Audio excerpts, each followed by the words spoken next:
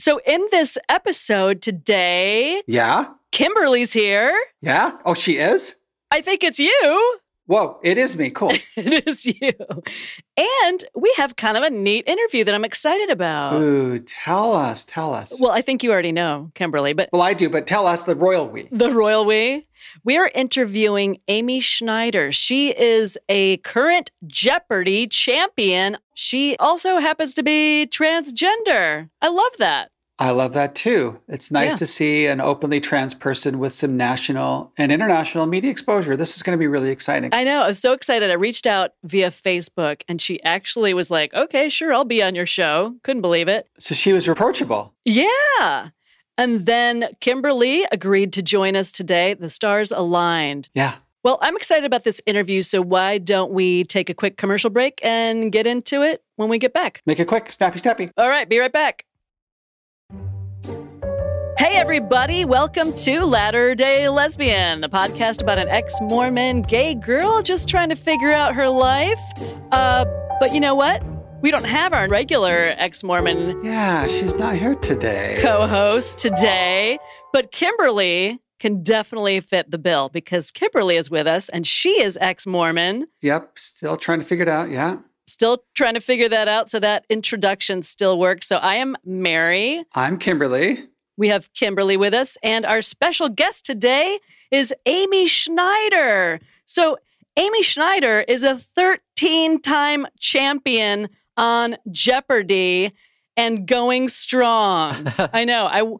I want to sing the theme music, but I worry that it's a copyright infringement issue. Maybe we can put some crowd cheering in right there. I know, right? I also toyed with the idea of getting Amy to try to answer all of these responses in the form of a question. And I thought that would be challenging. Yeah. Amy, welcome to our show. We're so happy to have you today. Thank you. I'm happy to be here. First of all, I was asking Kimberly, because Kimberly has known some friends who have been on Jeopardy, or at least known some people. What's the process like to get on Jeopardy? Yeah. Well, I mean, it's changed some over the years, but these days the process is you go to their website and find where you can take the test. And so it's an online test. There's 50 questions and you have 15 seconds, I believe, to respond to each of them. And then basically, everybody who scores over a certain number on that quiz, and they don't reveal what that number is, out of those people, they will select a random selection, and those will get invited to the next stage. The next stage is, quote, in-person audition. Obviously, it hasn't actually been in person for a couple years, although I'm sure that as soon as they can, they will get back to that. But for the time being, it's on Zoom. Basically, there's two parts to that. One is essentially another 50-question test, which I believe is essentially just making sure you weren't cheating on the first one.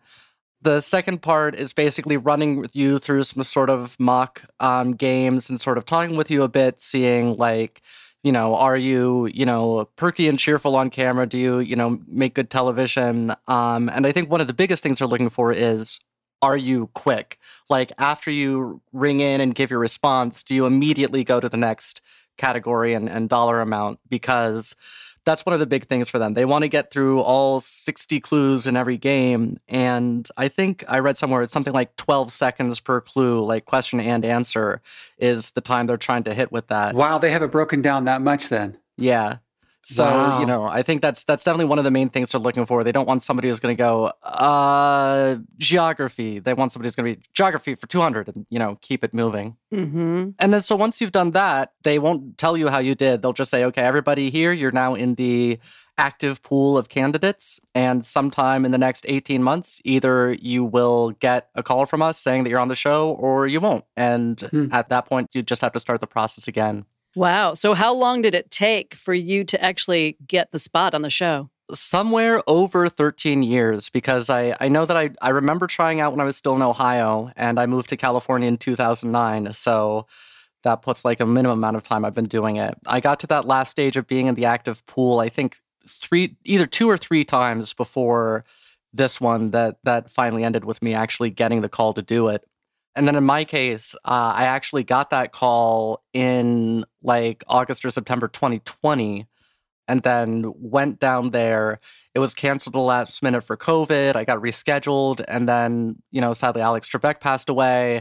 And there was all sorts of, I got rescheduled a couple times. And then they were like, we're just putting you on hold until things are stable. And we know we won't have to keep, jerking you around like this. So then it was another year of waiting after that for that to happen and wondering, like, I told everybody I was going to be on Jeopardy. Do they think I was lying? Like, I swear I'm really going to be on someday. That's really funny. Yeah, finally, mid-September this year, they were finally like, okay, we're really doing it this time. Wow, life goals, 13 years later, right? Yeah. I have a question about that timeline, if that's okay. Uh-huh. Yeah, and I'm just going to give you, we're meeting each other for the very first time right now, and I'll just give you a 10-second synopsis of me.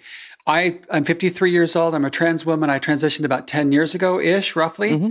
I'm a marriage and family therapist now. I was living in San Francisco where I went to school. Now I live just outside of D.C. in Northern Virginia. So I've transitioned in my mid-40s.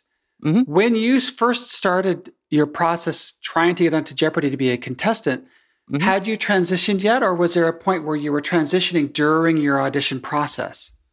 Yeah. So no, I transitioned I sort of in terms of the final date of, being fully public, I mark as June 30th, 2017. I mean, certainly for years, I had not transitioned and was not, right. I was closeted to myself, I didn't know, for most of that time. And so, when that did happen, I mean, I definitely kind of put that on hold for a few years while I was getting that all, sorted out. Sure. So definitely the first few times that I was even in the active pool and everything, that was pre-transition. Was there ever a point where you got into the pool pre-transition, or you did your test pre-transition, transitioned, and then got into the active pool as your authentic gender?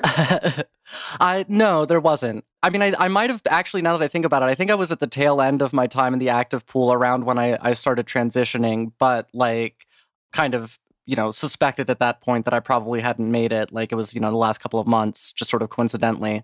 And then, I had other priorities for a while and didn't try out again until I had fully transitioned. Mm. So this is a great segue just to mentioning that Amy is a transgender woman. And so that makes perfect sense for our audience. That's one of the reasons why I reached out to you, because of how many transgender listeners that we have. And it was this perfect lineup of you saying yes to being on our show. Thank you for doing that. Mm-hmm. I wanted to know, what does that mean to you to stand up there on at the Jeopardy podium as a transgender woman? Yeah, I mean, I think it's really kind of a special part of all of this. It's one of the things where, all those years of trying, and I'm so glad I didn't get on back before I transitioned, because I wouldn't have had this opportunity.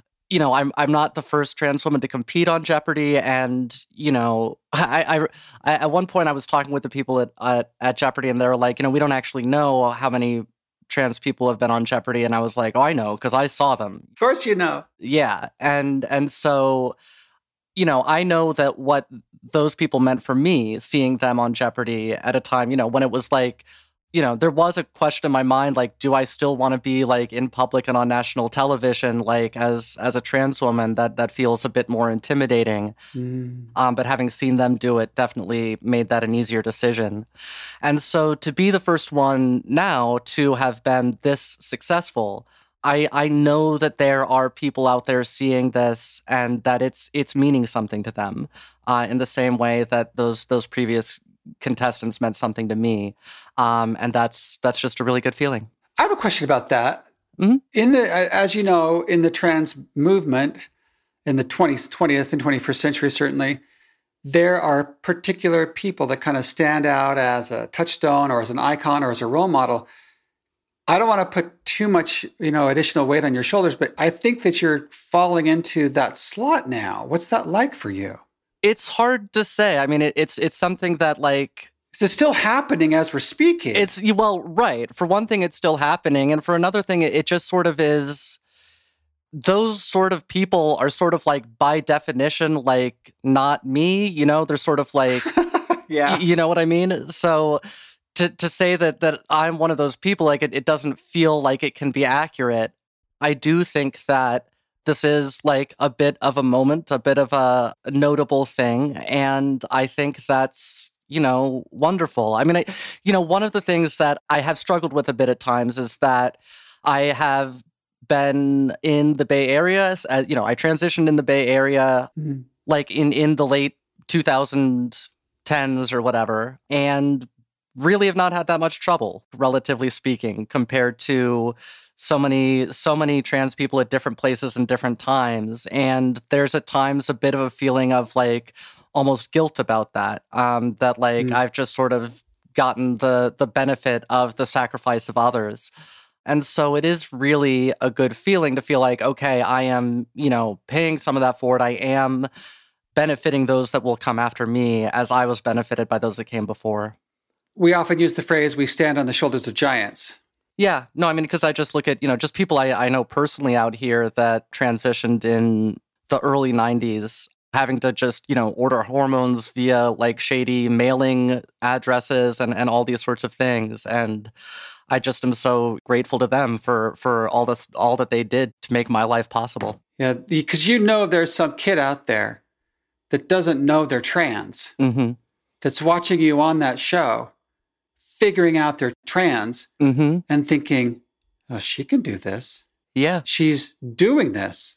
I could do this. Yeah, absolutely. That's really awesome. Yeah, it is. And it's, it's something that, again, like moving out here, seeing trans people living and just, not being drag queens and not being prostitutes and not being anything that I had to place my mind for, but just having a normal life and, families and kids and all those sorts of things. Like I would never have been able to conceive of myself as trans if I hadn't seen it in action. And so, yeah.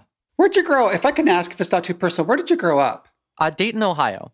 Okay, the Flyers. Yeah, indeed. And you said the Bay. I'm assuming you're meaning San Francisco. Is there any other Bay? I suppose there are a few, but yes, none as far as I'm concerned. It's same. Yeah, Kimberly knows a thing or two about San Francisco area. So I moved out there in 2016. Oh, yeah. Yeah, I think we probably were in San Francisco-ish right about the same time. Yeah, I'm in Oakland, but yeah. Oh, then we definitely have crossed paths with some of the same. Okay, I'm now feel like am I one step removed from Amy Schneider, 13-time Jeopardy champion? We could have been breathing the same air at some point, yeah. Yeah. I mean, plus the fact that all trans women know each other. So, I mean, there's that too. That's so for true. Sure. Do you know? Of course. Do you know? That's funny. Well, then you know my friend Ebony Harper from Sacramento. No, actually, sorry. I'm disappointed now. There's still time. Gave it a try. We can make that. I'm sure we can make that connection. I'm sure we could, yeah. What are we not talking about so far that you wish we would? Well, I mean, I would say that, I think that one of the things when, you reached out to me and I heard about the concept of your podcast was I was like, oh, well, as ex-Catholic, I think there's a lot of overlap there. Because growing up in Ohio, I didn't really know any Mormons or ex-Mormons. So obviously moving out to California, I've met a lot more. And I've always found that like, yeah, we can definitely generally vibe on that experience. Yeah. Well, I was raised evangelical. So, okay. We appeal to a wider group than just ex-Mormons. For sure, yeah. Yeah, so I think that's been an interesting facet in sort of my, particularly my transition journey and everything else. Not just that it was the 80s and I was in Ohio, but I was in a, quite conservative Catholic community. So, it's one of these things where it's like, I never conceived of myself as, quote, being a woman because it was like, well, I would like to be a woman, but I would not. And that doesn't seem odd to me because most of the things I would like to do, it appears I am not allowed to do. So, this is just another thing that I apparently can't do for mysterious reasons. And I just kind of went along with it. Wow. That makes sense. At what point did you decide to stand up for yourself and make your internal wishes, come to reality? What kind of happened was that I moved out to California and, actually got to know trans people. And then at that point, rather than it being something I couldn't do because it was a sin or whatever, then to me it became something I couldn't do because they were the real trans people and I was just like a wannabe or whatever. And it would be like insulting to them to sort of claim that identity. Did that hold you back for a while? It did. Yeah. and it was, and I've told this story, it was the thing that kind of like started me going was I was in a production of Midsummer Night's Dream playing Francis Flute, who then has to play a woman in the play within the play at the end. And so I was putting a dress on every night. And I remember driving home one day on 880 and thinking, well, what if I just did that out in public? And what if I just introduced myself as, I picked the name Jenny randomly at the time. And I was like, oh, wow, what a great feeling that would be. And even then it was a long time. I was like, well, okay, I guess I like cross-dressing. All right, that's a thing. And doing that. And that went on for years. And I mean, I think, another factor at the time too was that I was married. And while my wife was supportive, I could sense that she didn't want to be married to a woman because she's straight. And that's, totally fair. And it's okay that was her, thing. But so for then, it also meant that if I were to really commit to that, it would probably mean the end of my marriage. And that was something that I, at the time wasn't willing to accept. Yeah. Then for other reasons, the marriage kind of ended and that pressure was taken away. And, it's funny, I had in my mind been like, then after that, there were a few months where I still wasn't sure, but I actually went back and looked at my journal entries. And it was like the day she moved out, there's an entry of me being like, oh God, I can't be trans. This is too much. Or like having dreams where I like was filling out an application form to be trans and like worried that I wouldn't be accepted and all that sort of thing. So yeah, the filtering committee, selection committee is pretty rough. Yeah. No, not trans enough. No, not trans enough. She's trans enough. We'll put her through. Yeah. It's easier to get on Jeopardy, right? Yeah. So that was kind of the various things that held me up for 36 years or so. That story rings very true for me as well in almost every regard. Yeah. So thank you for sharing that. Yeah. Mm-hmm. Mm-hmm. And was some of the hesitation just your upbringing with Catholicism? Is your family very religious? Yeah, they are. 16 years of Catholic school, although the University of Dayton is nominally Catholic, but not particularly. Like, I wasn't told not to be trans because that wasn't even a thing to think about telling me not to be. But sure, I was told that my body was not my own, that things that felt good to my body were bad, and just that things weren't up to me in that way.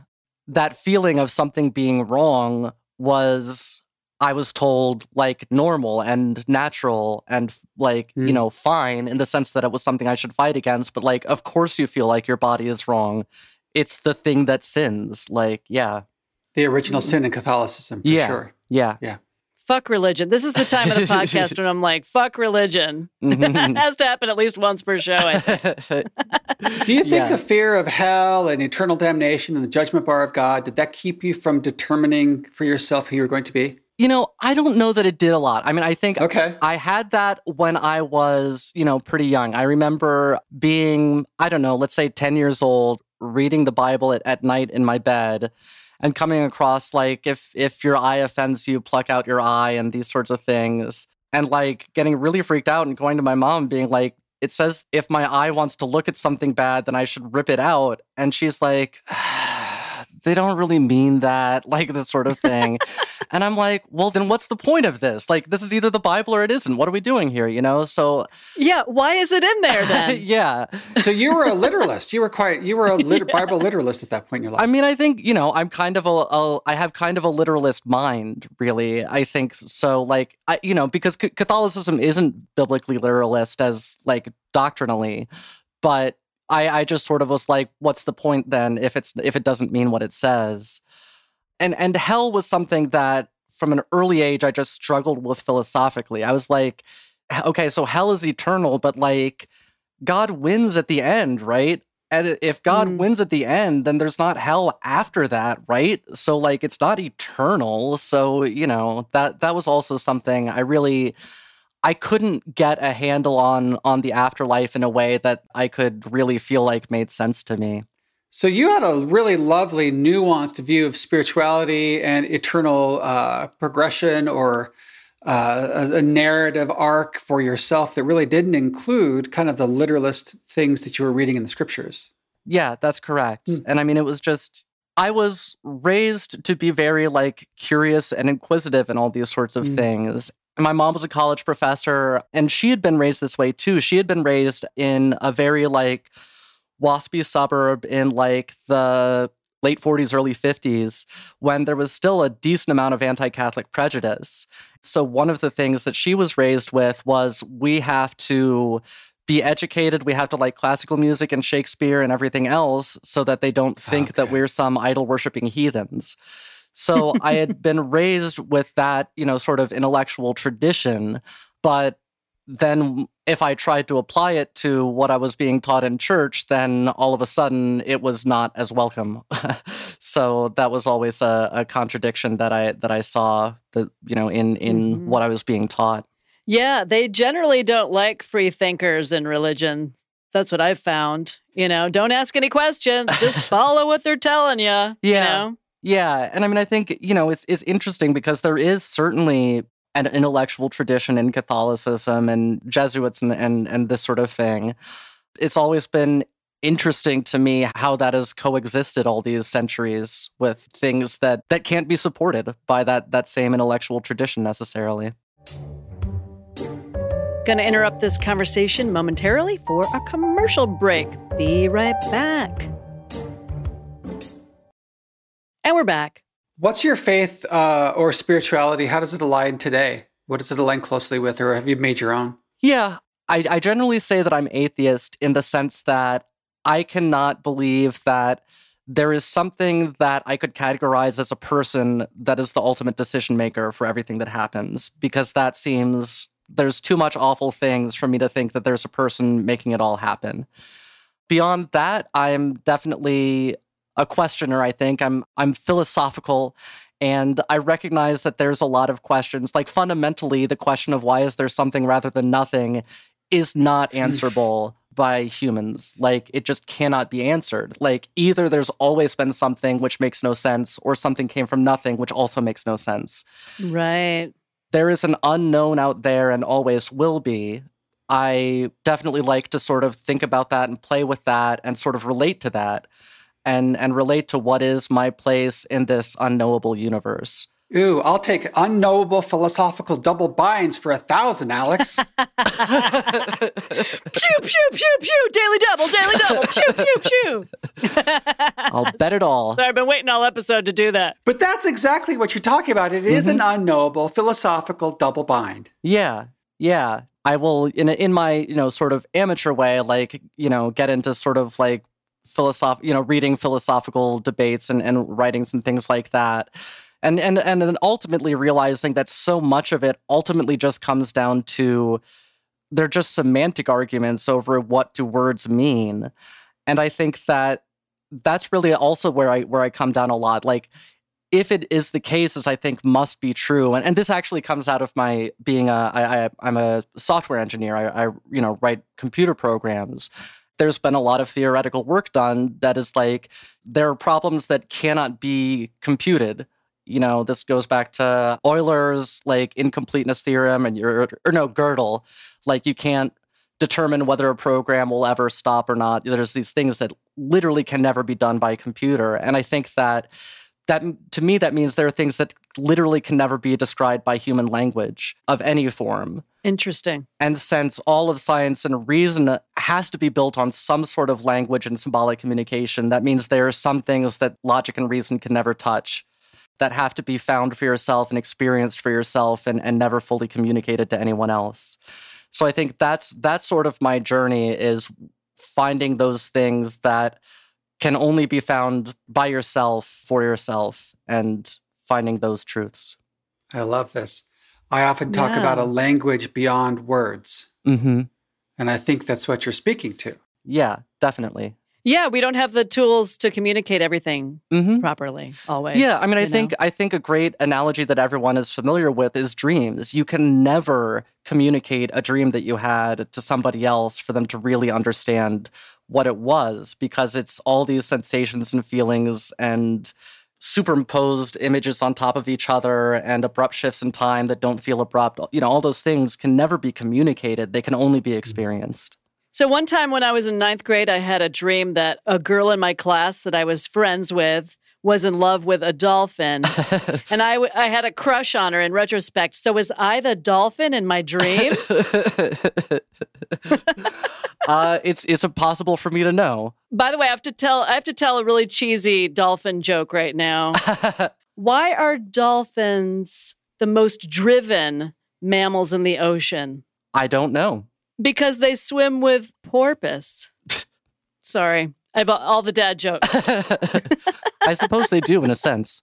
Are dolphins and porpoises different? I'm not sure. I should look that up. It may come up on Jeopardy. Right, it might. I think they are slightly different. Yeah.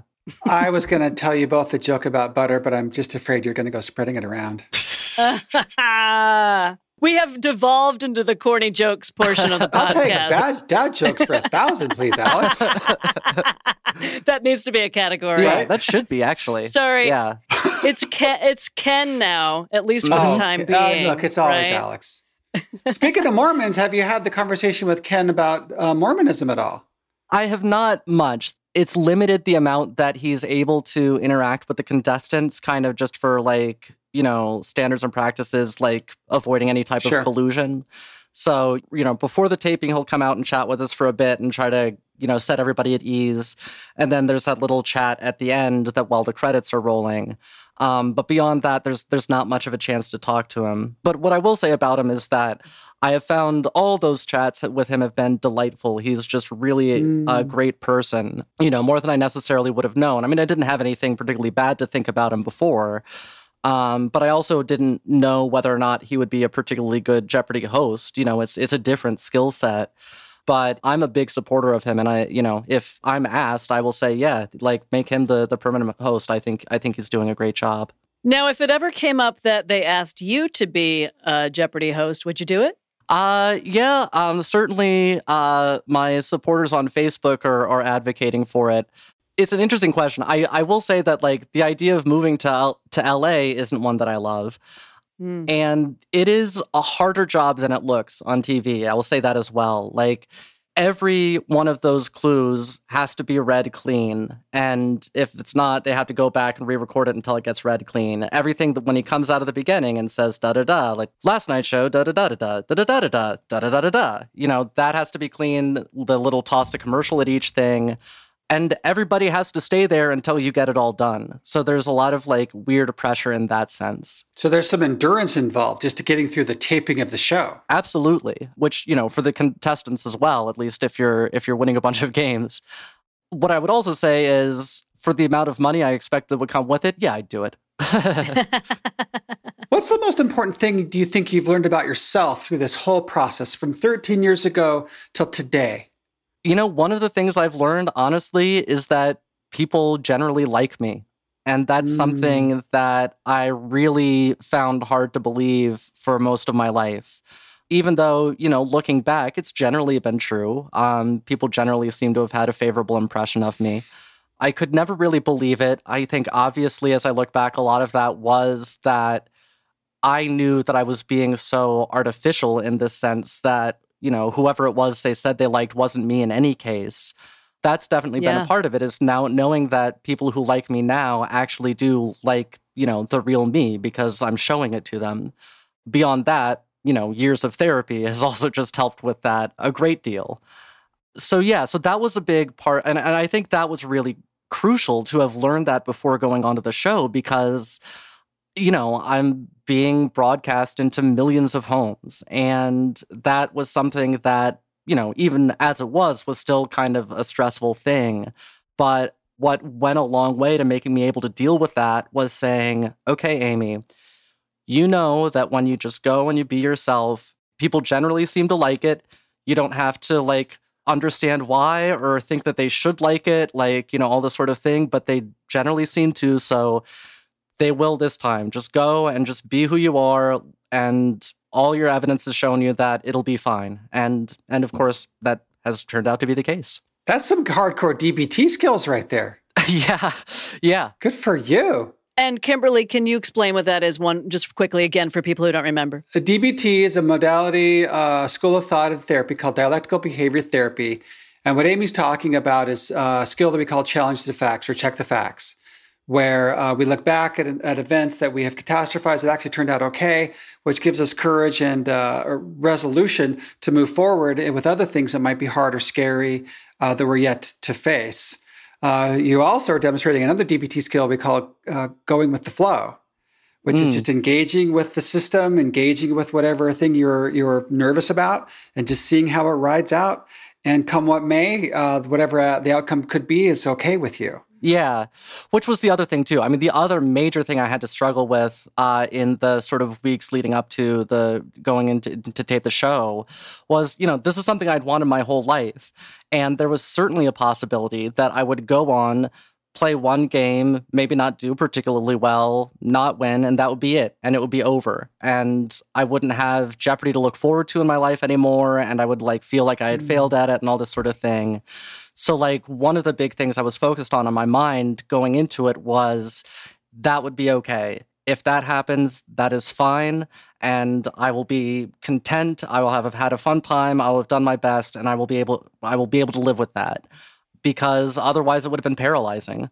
Yeah. Another DBT skill called radical acceptance. Look at this. She's modeling, Latter-day lesbian listeners, she is the epitome of dialectical behavior therapy.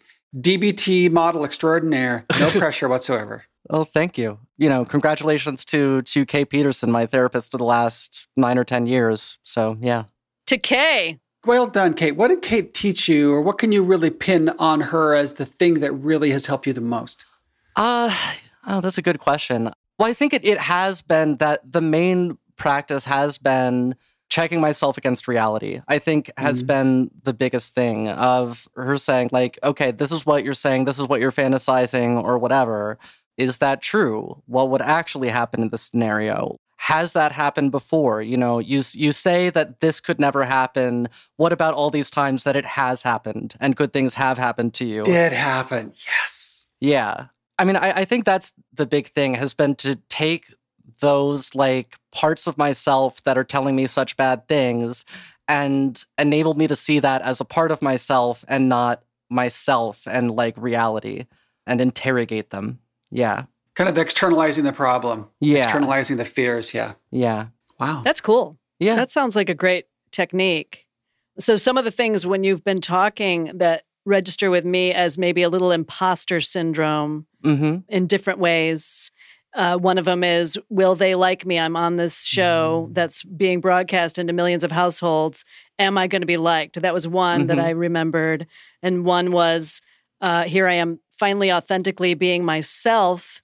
People like me. And before, I guess they liked a version of me that wasn't actually me, right? And now I'm finding that people actually like me for me.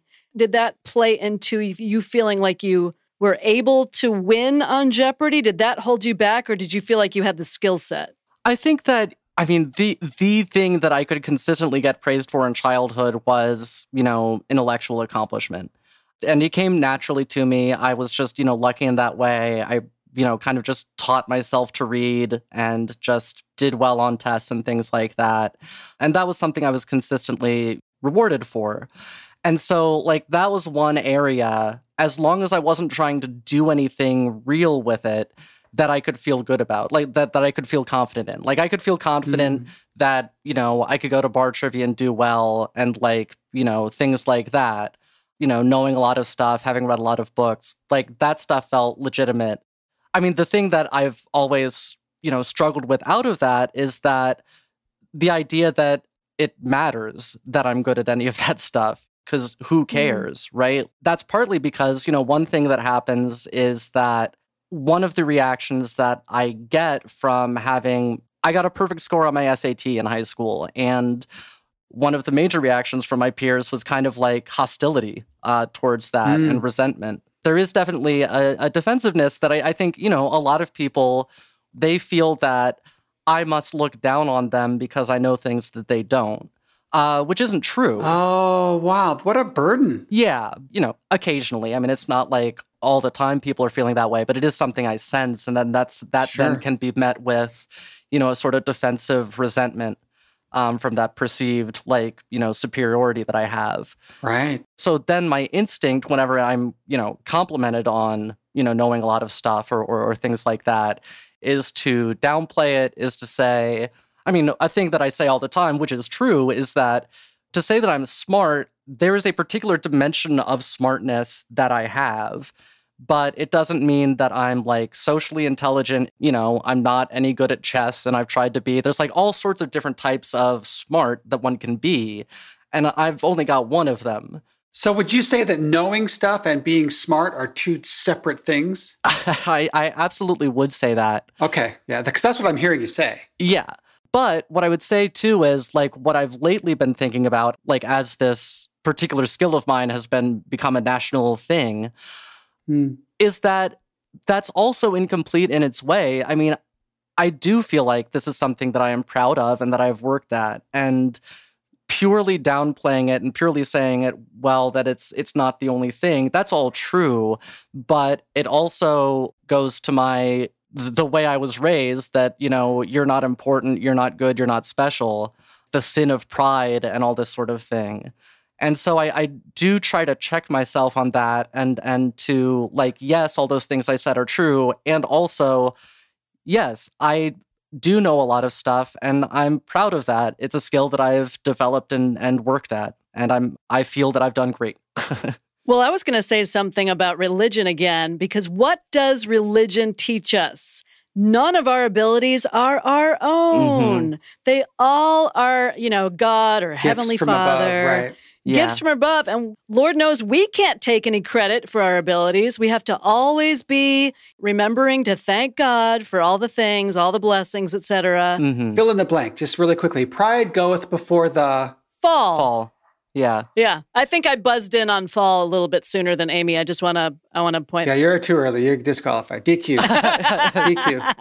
Yeah. And also, neither of you answered in the form of a question. So, what is fall, Kimberly? What is fall? It's the season between summer and winter. Yeah. No, it was a thing I heard on Prairie Home Companion years and years ago. That was just a throwaway line that was the Lutheran Church, where our motto is, "You're not that special." And that's just always stuck with me. We're going to throw in one more commercial break and then wrap this conversation up. Be right back. We're back. This is a lovely conversation. Yeah. Thank you for the candor. I don't know that I don't think we're done yet, but I am thoroughly enjoying this. Yeah, for sure. Yeah, likewise. Me too. What are we missing here? Yeah, so that's my... Where do you want to go from here? This is really up to you. Whatever you want to do, Amy. Let's see. No, I think, kind of that whole piece about knowing stuff versus intelligence was kind of one of the key things. I'm actually there's a thing I'm working on trying to kind of write that up. Because I think there's another aspect to that actually that I'll carry on with, which is that I think that the reason I know a lot of stuff is because I want to, and that when I learn some facts, I want to learn more about them and learn the story behind them. I just genuinely enjoy going on Wikipedia and kind of clicking around until I find something that I don't really know. And I think that a key ingredient to that is that I don't mind being wrong. In fact, I enjoy it. I was... at one point in my life, a conservative, Catholic, Republican, boy. I now consider that I was wrong about all of those things. I believed all that at the time, and so I have to assume that there are things I believe now that eventually I will decide I was wrong about. And that's fine and good. When you look back at your past self, you should think, boy, that I was stupid back then, because otherwise you're just saying you haven't learned anything. Mm-hmm. And so I think that openness to being wrong, that openness to changing your mind and learning, I think that's really the part that I'm proud of. The sort of trivia knowledge that Jeopardy sort of quirkily rewards is cool, and I like it and it's fun. But the value in it is the openness to experience, the ability to change your worldview, the ability to adapt. and to interrogate what you're being told. I think that's the value that it is. That's what's worthy of it in it. Interesting. It sounds to me like that's kind of the most important thing you know. Yeah, absolutely it is. I love that. What would your answer be to the thought or the idea that you can develop smartness as a response to trauma? I do think that is a possibility. Certainly, the people I find myself gravitating towards, once we get to know each other, almost invariably, it turns out that there's some trauma in their past. There's a part of me that doesn't believe anyone has a healthy relationship with their parents, but I know that some people do. Point them out to me, because I have not met them yet. They just don't tend to be the people I end up hanging out with.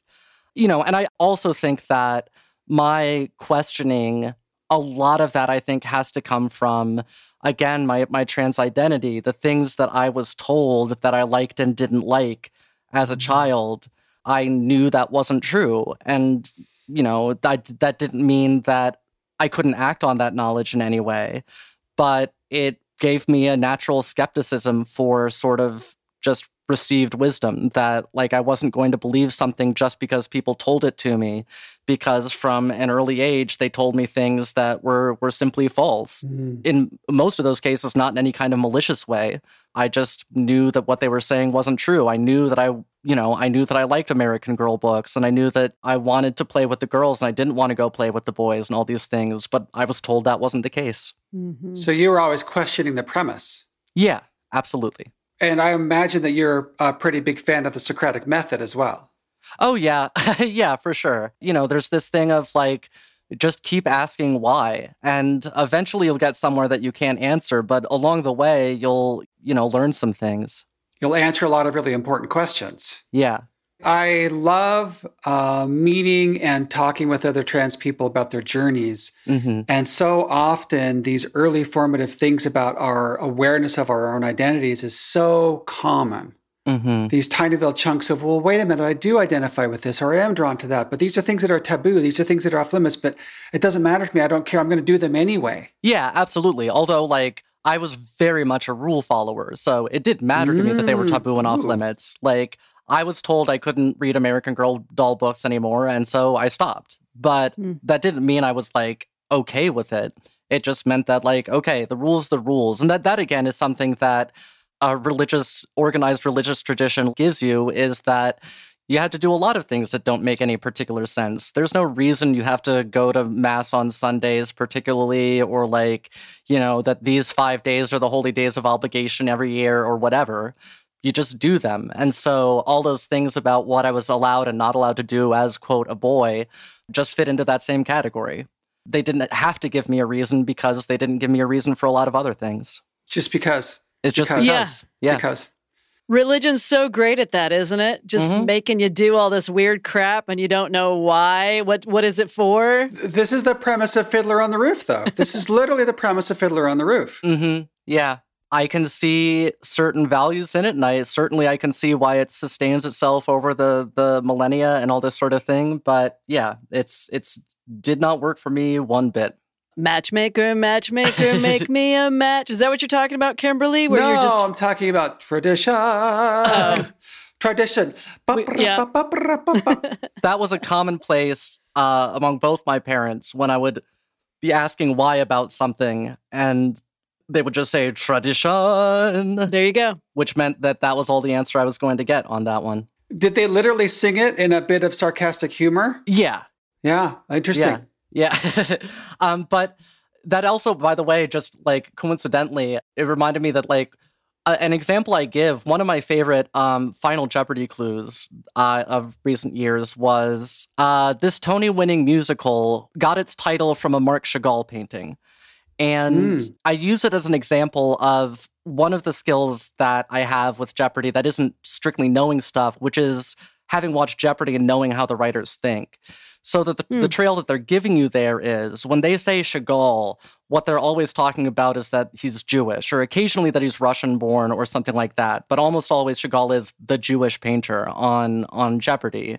Impressionist painter. Well, yeah, but they've got plenty of other impressionists. Like it might be a category of an impressionist, and there'll be a clue that's essentially saying the Jewish one, although not said in those words. And that's what they're giving you.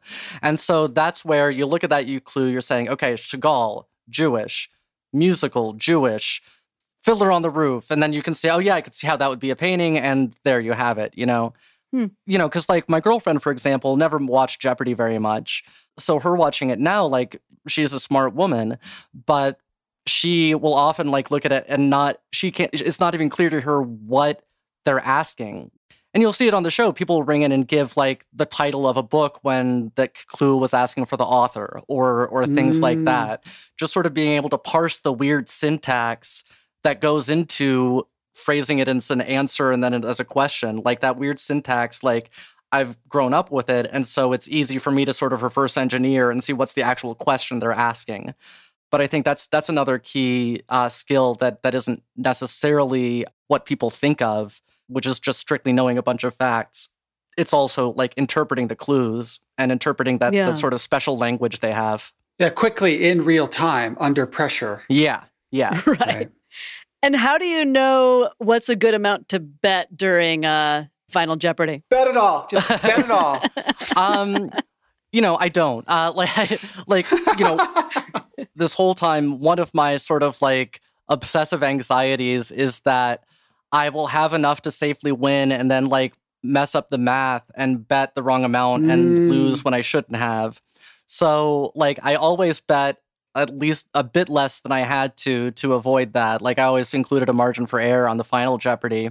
And then in the daily doubles during the game, I try to be fairly aggressive, but I'm on Reddit and I'm definitely the consensus is that I've been too conservative with my wagering on those. So I think I don't necessarily entirely agree. I think there's been sort of a revolution in Jeopardy wagering strategy since James Holzhauer a few years ago. And I think that people have overlearned that lesson a little bit, just because maximizing the amount of money you win in a game is not as important as maximizing the chance that you win the game. It's better to win with 20,000 than to lose with 50,000.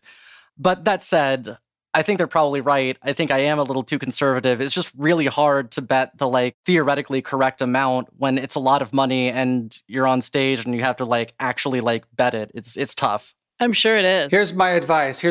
Having written many op-eds for the newspaper, having many people come and comment on things I've read or said or spoken, don't read the comments. No, seriously, never read the comments. Well, I mean, I certainly don't for the most part. Like, Jeopardy strategy is something that kind of interests me, and there may be something I can learn in those specialized places. But, I mean, certainly that is something I have had to tell my girlfriend, and she hasn't necessarily been listening. But, like, in articles about me, like, she has occasionally, like, ventured into the comment sections and been very upset. And I'm like, no, don't do that. Don't read the There's comments. nothing for you there. Yeah. Oh, tell us about your girlfriend. Just a skosh, maybe. It might be kind of fun. Yeah, so we met last summer. Her brother was dating my friend. My friend was over at my place, didn't have a car. I was on the phone with her boyfriend. And for some set of circumstances, I just heard her saying, oh, yeah, you can just come here and pick me up. And I was like, who did you just invite to my place? And it was, Genevieve. And she came in and... I love that name. Yeah. And I don't know, we just kind of hit it off immediately. When quarantine started, I was living alone. And so there was about 3 months where I had, did not touch another human being and this sort of thing. So right at the beginning of it, I ordered a stuffed penguin, named her Penny, and she was like my companion. So I introduced Genevieve to her that first time, and Genevieve treated her respectfully. So I felt like that was a good sign. And then, like, we really quickly just became, like, really close friends. She was over basically every night. She was living at her mom's house and didn't particularly enjoy that, but also just hanging out every night, sleeping over on weekends. But still, we were just friends. For one thing, she believed herself to be straight at the time. After, sorry, did I do that out loud? Yeah. Hey, we've all been there. Yeah. So that was a factor. There's a bit of an age difference. She's younger than me. And so like neither of us expected to be with someone that, we both didn't fit our mental model of who we were going to be with. And it got to pretty absurd circumstances where we were like buying people joint Christmas presents and like all this sort of thing, but still insisting that we were not a couple and just really good friends. Decided to take a trip up to Sonoma together. I remember my therapist saying, "So you're going up to Sonoma with that girl you have a crush on?" And I was like, "What? Crush? No, what? Huh?" And then, nature took its course, and we realized that we were in fact more than just friends. And so that was back in February, a little over 9 months ago. I love That's that. lovely. Yeah, and then of course, being lesbians, she moved in with me the next day, and that was that. So did you get a U-Haul? She didn't have that much stuff, but yeah. Like, the fact is, we had actually started talking about her moving in before that. So, like, you could argue that it was like a negative amount of time after we started dating that she moved in. That's funny. Yeah. Okay. So I had a question about, your newfound fame, right? So now you've got probably a pretty big social media following, et cetera. What do you want to do with your platform, this new fame you have? That's a great question, and one that I'm trying to figure out. I overheard one time when I was there, Ken was doing an interview, and he was talking about how, he went on Jeopardy. He was just a programmer that didn't really know where he was going with his life, and now he's a professional X game show contestant. Oh, wow. What a category. What a profession. Yeah. And I was like, well, that certainly kind of describes where I'm at right now. Maybe this is pointing me towards some, new direction in my life, something that I can do out of this. I don't know what that might be, specifically. There's only one Jeopardy hosting job, and I think Ken's got that nailed down, and rightly so. It's kind of hard to say, but I mean, I think I'm trying to write some things as a sort of proof of concept for potentially like doing some kind of writing a book or something like that. Beyond that, I'm just trying to like be out there, be visible during this time, and kind of see if somebody calls me up and says, "Here's an opportunity we think we'd like to try you out for." I love that. Yeah, and so we'll see what it is, and if it doesn't turn out that way, and I just go back to my current career path, that's fine. It's not the end of the world, but certainly this is not an opportunity I'm going to get again in my life. To be on, I was looking it up, something like 9 million households a night watching Jeopardy. Like, wow. This is once in a lifetime. So I want to just put my best face out there and see what happens. This is important to emphasize. Maybe 9 million households each night. What percentage of those people are trans? Right. 1.5 to 1.7% of those people are transgender. So you're reaching, I don't do math because I suck at math, you're reaching a lot of people who are going to find identities in common with you. Going back to that role model conversation, that is no small accomplishment. Yeah. Well, and I'll say too, actually, I think the thing that sort of was surprising, I mean, in retrospect, it wasn't, but I've definitely heard from trans people that have seen me and that has been meaningful to them. But actually, what I've heard more of is parents and grandparents of trans people, because the Jeopardy audience skews very old. That's just a fact. And I think too that because these are all people that are loving and supportive of their trans loved ones. But I think, especially being from that older generation, I think what they are is just afraid for them, and afraid of what their life might be like, and afraid that them being trans has shut them out of opportunities and things like that. And so for them to see me succeeding in such a like traditionally grandparent approved type of endeavor as Jeopardy, I think has meant a lot to them to see that these possibilities are open to their loved ones as well. Can I speak to the intergenerational component that you just talked about? Yeah. I think this is also something that is important to recognize and to speak to. You are predominantly, you talked about this grandparent-friendly endeavor that you're on. Let's think about individuals. I'm 53. You're not quite as old as I am. Let's think about the people that are a generation older than us that may not have had an opportunity to transition. you most certainly are reaching those individuals who couldn't transition. Yeah. Who didn't have a chance to transition, who may be rooting for you in the sidelines in silence because they see in you something that they were never able to attain. Mm-hmm. I hadn't thought about that, and that's a great point.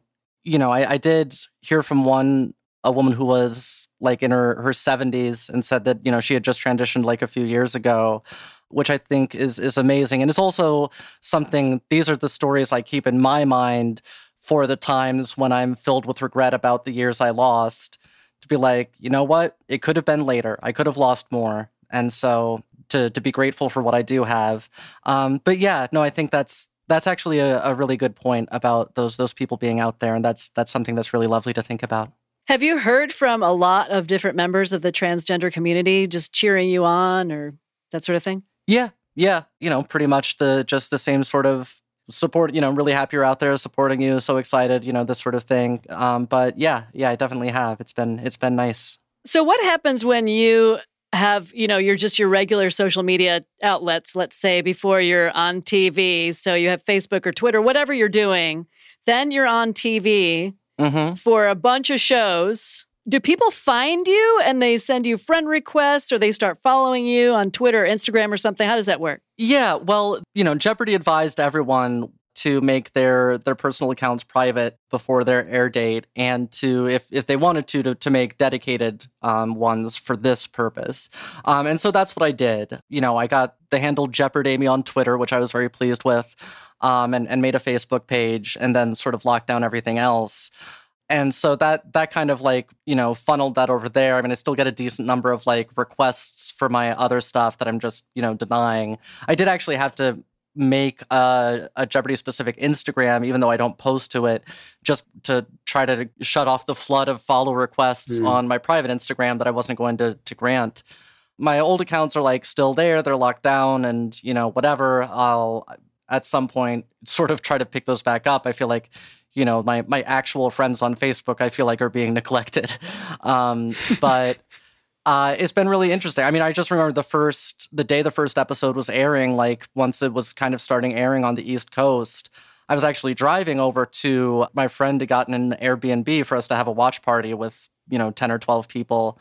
And I had to turn off the notifications on Twitter on my phone because all of a sudden it was just constant and it was covering up my map that I was using to navigate. Oh, that's hilarious. Yeah. It's one thing to get a little drunk and have an edible and tweet something you think is funny to your 300, followers. It's another when it's, I checked this morning, it's something like 17,000. And, every time I tweet, Newsweek makes an article about it that says Amy Schneider reveals whatever it is I just tweeted. And I'm like, I didn't reveal that. I just said it. It wasn't a secret.